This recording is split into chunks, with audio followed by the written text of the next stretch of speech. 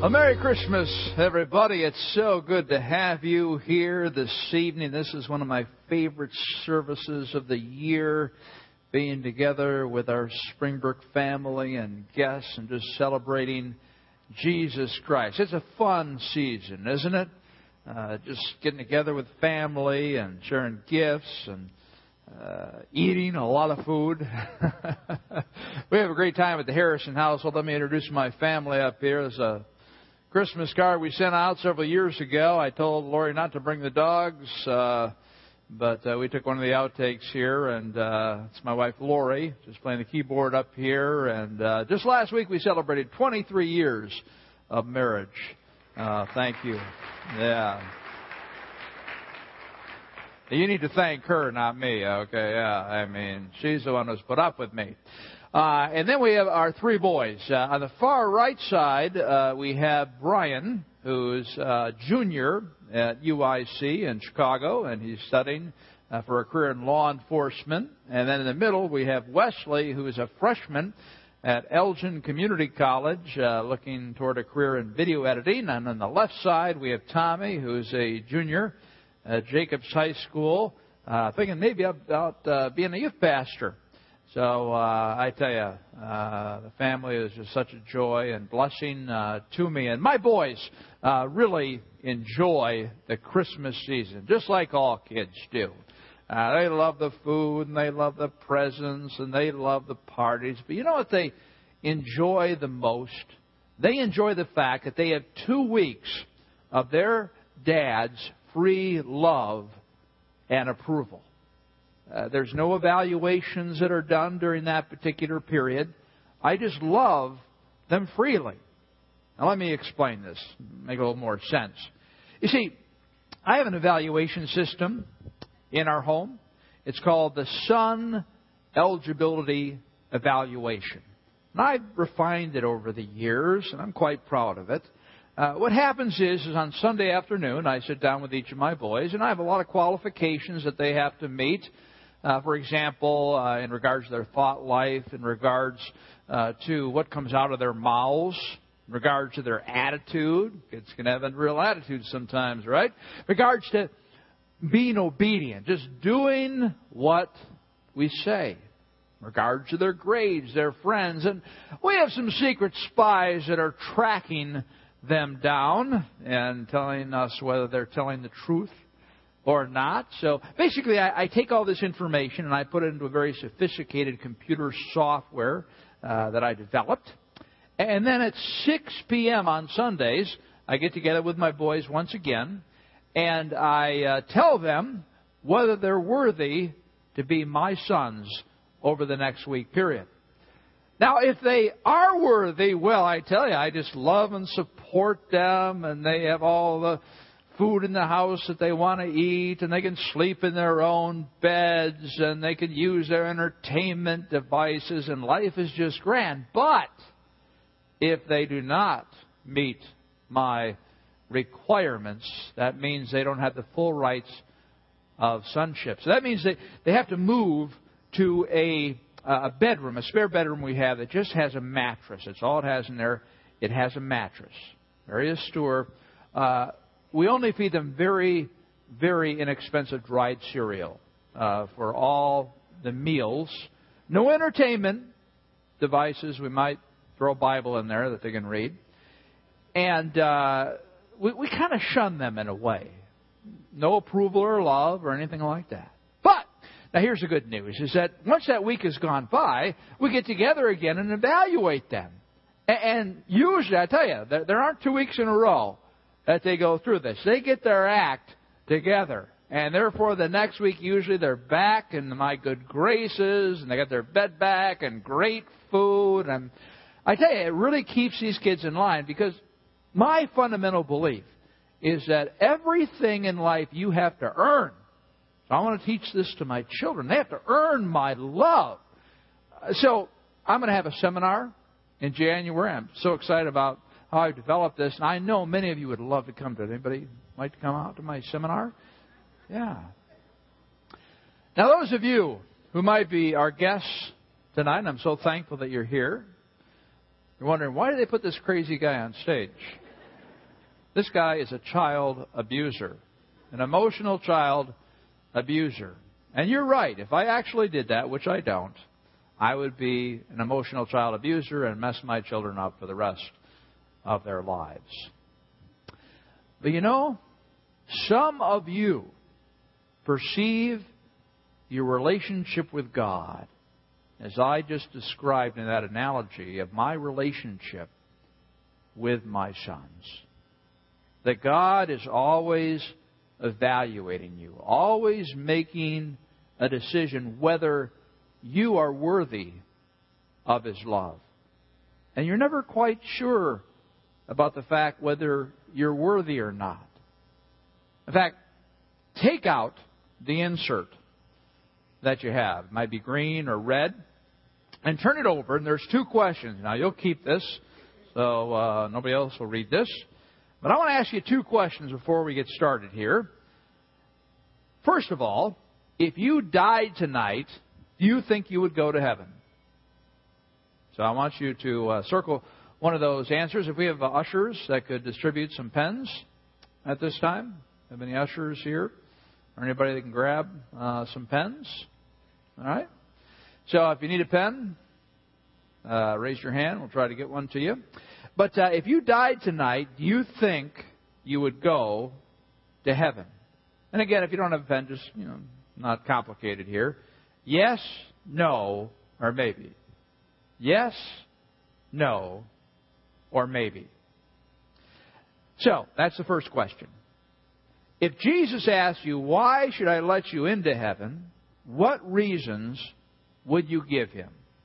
Again, raise your hand if you need a pen. You'll need it later in the service. We're going to ask you to fill out a note card. If Jesus asked you, why should I let you into heaven, what reason would you give Him? So Jesus, is there. You've gone to heaven, and He says, why should I let you in? I want you to write down exactly what you would say to Him. I just take a moment to write that out. I'm serious. Just write that out. What would you say to Jesus if He said, why should I let you into heaven?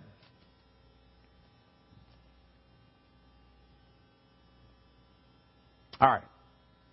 Now, the reason I ask you to do this is there's a lot of confusion about this with many people that I talk to. Let's spell out what it means to have a relationship with God, how one comes into relationship with God. We've got to start at the beginning, and that is that we are all lawbreakers. God has a law that He's established, and we have broken that law. We have done our own thing. We've rebelled. We've gone our own way. We're all sinners. Romans 3:23 says, for all have sinned and fall short of the glory of God. God is perfect. He is holy. That's His glory, and we're not. We are unholy, and therefore we can't have a relationship with Him. In fact, there's a penalty for sin. Romans 6:23, for the wages of sin is death, but the gift of God is eternal life in Christ Jesus our Lord. So there's a penalty for your sin, and that is eternal separation from God in hell. That's what the Bible teaches. That's the penalty for your sin. That's a pretty stiff penalty, and I don't think anybody wants to experience that penalty. And the person who doesn't want you to experience that penalty more than anyone else is God. And that's why we have this wonderful gift. That's seen in John 3:16. It says, for God so loved the world that He gave His one and only Son. Do you know how much God loves you? God loves you more than you love yourself. And I know some of you are surprised by that. Could anybody love me more than myself? Yes. God loves you. He loves you unconditionally. And He wants a relationship with you more than anything. That He gave His one and only Son. And that's why I'm talking about this tonight. Because this is the true meaning of Christmas. I love to watch the news, and they always have these heartwarming stories at the end. For example, you've heard about Kmart, where a lot of people are paying off things that people have put on layaway because they don't have a lot of resources. That's a beautiful thing. I celebrate that. Generosity, helping people. And the newscaster says, well, that's the true meaning of Christmas. And I say, not. That's not the true meaning of Christmas.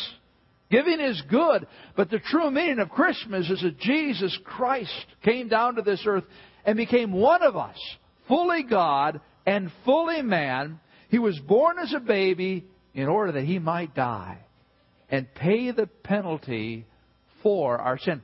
That is the true meaning of Christmas. See, what happened was that Jesus Christ came down and He was one of us. He actually was a man. He had feelings and he had desires, and He didn't sin, but He was tempted to sin. He cried. He was up. He was down. He was like us. At the same time, He was fully God. Now, He went throughout His life perfect, so He didn't fall under the penalty of sin. So He could suffer on that cross. He could be our representative because He was one of us, but He didn't deserve to suffer because He had not sinned. But He was fully God at the same time, because what happened on the cross, even more than the physical suffering that Christ went through, was the spiritual suffering. Because on the cross, what happened is that all the sins of you and I, past, present, and future in our lives, as well as everyone who's ever lived and ever will live, every sin was laid upon Him. And then what happened is that He paid the penalty, which meant that the wrath of God came out of heaven, and He experienced the pain of the wrath of God pouring down on Him, because He was bearing this sin. He was paying the penalty. Certainly He went through a lot of physical suffering, and that's important. But the spiritual suffering that He went through to experience our penalty, all of what hell is all about, it was all poured down upon Him.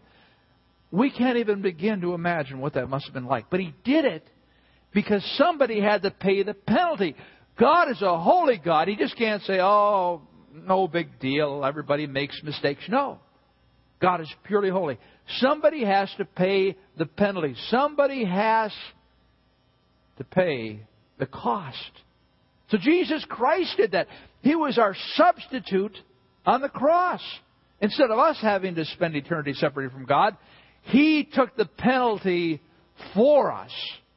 So what that means is that if we go to God and say, God, I'm under a penalty of sin, but Jesus Christ is my substitute, and therefore I am choosing to accept that free gift of salvation from the penalty, you become a follower of Jesus Christ.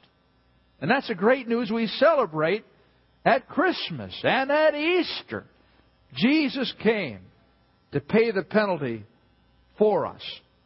Now, many churches would agree up to that very point, that you need to acknowledge the fact that Jesus died for you and you need to put your trust in Him. That's good, but this is where it gets a little bit confusing. Let's look at Ephesians 2:8 and 9. Ephesians 2:8 and 9. For it is by grace. Now, notice that word grace. What I've been talking about up to this point is a performance-based relationship with God. When I was talking about that analogy with my sons, that's a performance-based relationship, that we always feel like we have to be performing for God in order to make sure that we go to heaven, in order to make sure that we're in the good with God. That's performance-based. It's dependent upon us. Now, this is grace-based. This is a grace-based relationship, and this is what the Bible teaches, not performance-based. The Bible does not teach that. For it is by grace you have been saved. Grace is something you don't deserve. That's what God gave us, right? He forgave us of our sins because of what Christ did for us. Through faith, you have to exhibit faith in God to say, I trust in you that you have saved me from this penalty. And this not from yourselves. It has nothing to do with you or I. This not from yourselves. It is a gift of God. Just like you guys are going to receive gifts in the next day or so. It's a gift of God. is something that you don't have to do anything for. Not by works. There you go. Not by works. Not by performance. So that no one can boast. Not by performance. Not by performance in the past. Not by performance in the future after you ask Jesus Christ to be your Savior. Many churches teach that you have to, first of all, accept Jesus Christ, and then you have to continue to perform. And that's not what this verse says. It's not by your works. We go to Titus 3:5, and it makes it very clear. He said He saved us not because of righteous things we had done, but because of His mercy. He didn't save us because of what we can do for Him. How we can give money to Him, how we can be a good person, how we can go to church. None of those things. No. Because we have no righteousness. We need Christ's righteousness because of His mercy. Mercy is withholding something that we do deserve. Now, let me tell you where this gets confusing again. Now, again, most churches, Christian churches would teach, Jesus Christ died and all that kind of thing. But again, you need to continue to perform. Let me show you a house here. This is a very beautiful house. And let's say that I was incredibly wealthy. Incredibly wealthy. Can we find that house? If you go back a couple slides, it should be there. Well, imagine a beautiful house. It's probably better. I mean, you're thinking about the house that you want, all right? Imagine this mansion. And I say to you, out of my great wealth, I say, you know, I'm going to buy you this mansion. I'm just going to pay cash, and I'm going to give it to you. And I'm going to pay the taxes on it. And I'm going to give you fund money every year so that you can take care of it, so that you can, you know, buy extra things for it, whatever you want to do. And you say, wow, that's great. That's wonderful. But I say that there's one caveat. There's one condition. Is that I'm going to send an inspector to your house once a month. And they're just going to show up. And they're going to determine whether you're taking care of the house, whether you're mowing the lawn and taking care of the trees, and whether you're repairing the house, and whether you're keeping it really, really neat all the time. Well, think about that, okay? I'm giving you the house. But at the same time, I'm going to keep you accountable in terms of how you take care of this house. Would you accept that house? I don't think I would. Because I know that, you know, I'm not the neatest guy in the world. And, I mean, if they're coming every month for who knows how long, they're going to catch me when maybe I haven't done something that I should have done. And I'm going to lose the house. So I'm not going to be emotionally invested in a house that I can't keep. Friends, this is the way so many people view their relationship with God. God has given them the gift of salvation, but they have been taught by somebody that you have to maintain that salvation, that you need to, you know, keep that house perfectly clean, no sin whatsoever. And if there are any sins, you better clean them up really quick because, you know, if you died at any particular time and you were involved in some sin, or if you have a pattern a couple months when that salvation house was all messed up because you weren't following God, you're not going to heaven. That is a performance-based relationship with God, and that's not what the Bible teaches. The Bible teaches a grace-based relationship. It's nothing about what you've done in the past. It's not about what you're going to do in the future. It's only about what Jesus Christ did for you. And people say, well, isn't it important to do works? Well, yeah, it's important to do works. But they come naturally. Just like when you marry somebody, you just naturally love them and want to serve them. You don't feel like, well, I have to do this. No, you want to do it. And that's what happens when God comes into your life and the Holy Spirit just grows within you, and you have these new desires and these new motivations to serve and know God. Those works after your salvation are not about you being saved. They're just natural byproducts of God within you. Once you become a Christian, you can't lose your salvation. It's not based on your good works. It's not performance-based. And I tell you, I've talked with hundreds and hundreds of people, probably over 1,000 people in the lifetime of my ministry. And it's so hard for them to understand this if they grew up in a church that taught them a performance-based orientation with God. They just don't get it.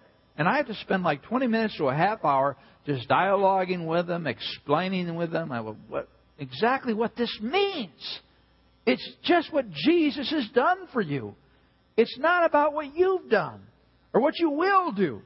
In John 5:24 it says, I tell you the truth. Whoever hears my word and believes him who sent me has eternal life and will not be condemned. He has crossed over from death to life. When you make that decision to follow Jesus, when you come to Jesus Christ and you say, Lord, in the past, from what I've been taught, things like that, I just have never felt that I'm sure of my salvation. I've been taught that I have to maintain my salvation, that I have to keep my salvation house clean, that I have to perform. And I realize that's not the case anymore.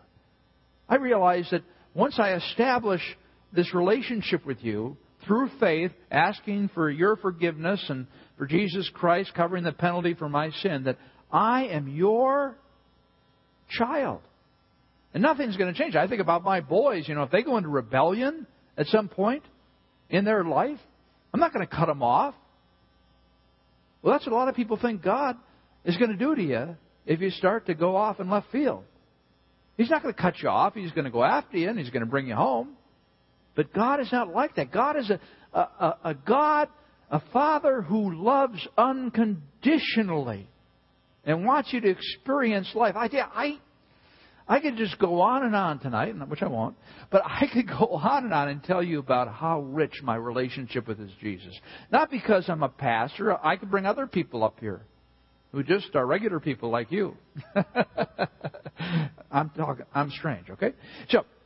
But I could bring other people up here, and they could tell you, man, I walk every day with Jesus Christ, and it's not something spiritually weird. No, it's like He's my friend. A lot of people you don't even have an idea what that means, that Jesus Christ is your friend, to be talking with Him on a daily basis and saying, Lord, I'm so angry at my son. I'm so frustrated. I'm fearful. Would you comfort me? Would you encourage me? And then just to know this book, not just because somebody told you had to know it, but you want to know it because this is the guide to life. And to have the confidence that, man, if I die, if I am in a car accident tonight, I'm going to heaven. Because it's not about what I've done. It's about what Jesus has done for me. Now, you can quickly find out where you're at. If you have a performance-based relationship or a grace-based relationship. Take your insert out again, all right, and look at these questions. All right, how'd you answer the question? If you died tonight, do you think you would go to heaven? If you said no, hey, got great news for you. You can know tonight by making a decision to follow Christ. If you said maybe, I can almost guarantee you have a performance-based relationship with God. You think that in some way you have a maintenance agreement, you have to keep your behavior up. You do. I've talked to so many people, if you said maybe, you don't have the security of knowing that you're going to heaven when you die. If you said yes, we'll talk about that. Now, if Jesus asked you, why should I let you into heaven, what reason would you give Him? Now, if you in any way, in answering that question, if you said anything about your behavior, if you said, hey, I've tried to do my best, I've tried to be a good person, I haven't committed any of the really big sins, I'm a lot better than the average guy, you have a performance-based relationship with God because it's about what you're doing. And what you need to realize, that's not what the Bible teaches. You need to say, hey, I mean, if I were asked that question, Jesus says that, it says, God, I got nothing. You know that. You know I'm a sinner. You know that years ago I just said, Lord, I need you. I have nothing to offer you, and nothing to offer you in the future. And I made that decision. I said, Lord, forgive me of my sins. I want Jesus Christ to be my Savior. And at that point, you became my Father. And even though throughout my life I was sometimes on track or off track, my salvation house was really messy, or I wasn't worthy of your love, but you gave it to me anyway. It's all because of what Jesus did for me. Now, if that was your answer, you have a grace-based relationship. It's based on God's love for you. So my challenge for you tonight is, if you have a performance-based relationship, that you would move into a grace-based relationship with God. And here's just a prayer that kind of outlines some of the things we've talked about. And again, just simply by praying this prayer with a full understanding of it, will give you that grace-based relationship. Lord Jesus, I want to know you personally. Thank you for dying on the cross for my sins. I ask forgiveness for my sins and open the door of my life and receive you as my Savior and Lord. I no longer trust in my good works to gain a relationship with you. There's a key thing. I no longer trust in my good works. No more performance relationship. I know now it is a free gift. I want a grace-based relationship instead of a performance-based relationship. I know now it is a free gift. Thank you for forgiving my sins and giving me eternal life. And maybe the Holy Spirit's been working in your heart, and all of a sudden the lights are going off in your head, and you're saying, it makes sense now. I've been trying to earn my relationship with God, and that's impossible. I'm just going to give you a moment.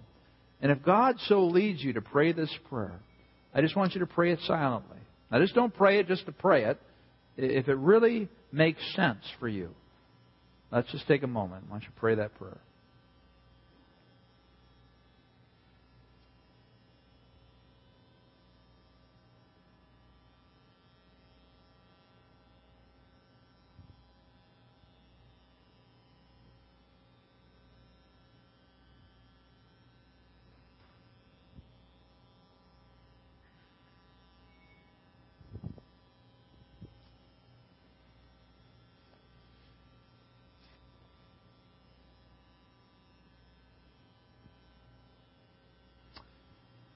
Let's pray together. Dear Heavenly Father, I want to pray for those people who've made this decision tonight. All their lives they've been taught, you got to perform, you got to perform. You're never sure if you're going to go to heaven or not, because you never know if you're good enough. If that was me, I'd be a basket case. If I wasn't sure that I was going to heaven because of what Christ has done for me, I would just constantly be worrying about, it's eternity. I got a short life here, but I'm going to spend eternity forever in a really good place or a really bad place. And I want to make sure that I'm in a good place. And Lord, thank you that I have that assurance in my heart. And I want to thank you for those who've made that decision tonight, who have dropped their works and say, I can't do anything, God. I just totally trust in you. I rejoice with those who've made that decision. And for those who are just kind of confused right now, that's a good thing. That they're confused because their belief system has been kind of challenged here. And I pray they'd continue to seek you. I pray they would continue to talk to people who they would know what we teach here at Springbrook, and what many other churches teach, the truth of Scripture, and that they would continue to want to know more in order that they might get to this point where they make this decision in their own lives. And for those of us who have already made the decision, we just give you all the glory and the thanks and the honor. In Christ's name, amen. Hey, listen, guys, take out that note card that you were given. And two things I want you to do with the note card. The first thing is I want you to